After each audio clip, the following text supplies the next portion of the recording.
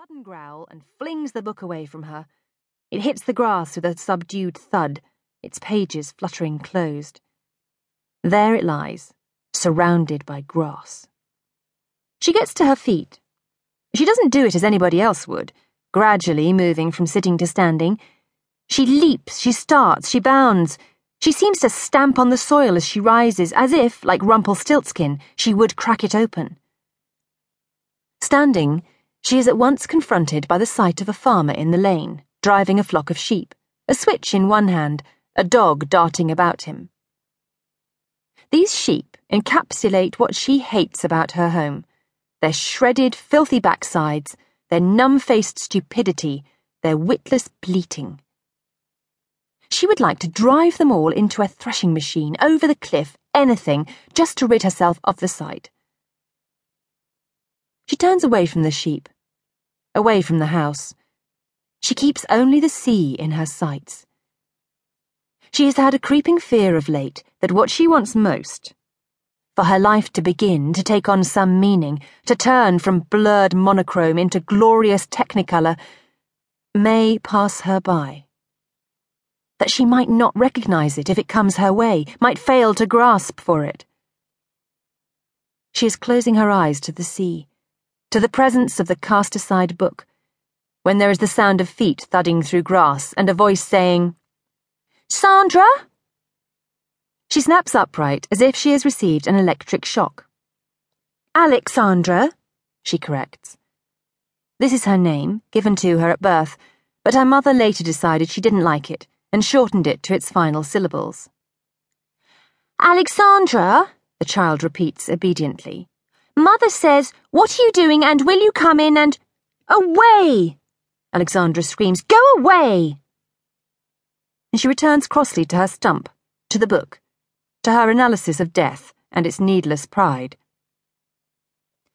At the exact same moment, half a mile away, Innes Kent, age 34, art dealer, journalist, critic, self-confessed hedonist, is kneeling on the dirt to examine the underside of his car.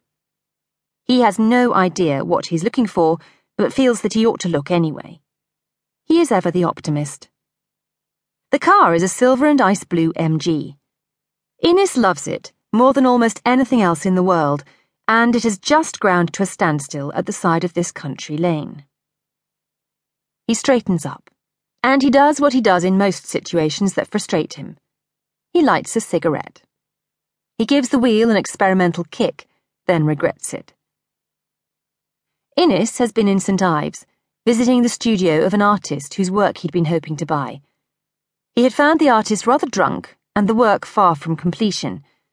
The whole excursion has been a raging disaster. And now this. He grinds his cigarette underfoot, then sets off down the lane.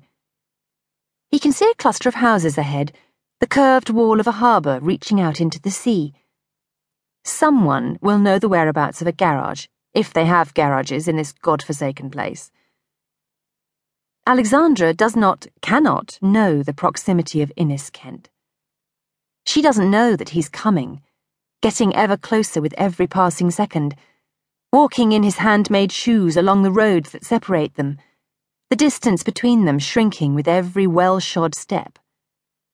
Life, as she will know it, is about to begin, but she is absorbed, finally, in her reading, in a long-dead man's struggle with mortality.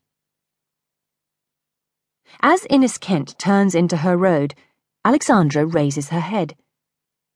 She places the book on the ground again, this time more gently, and stretches, her arms held high.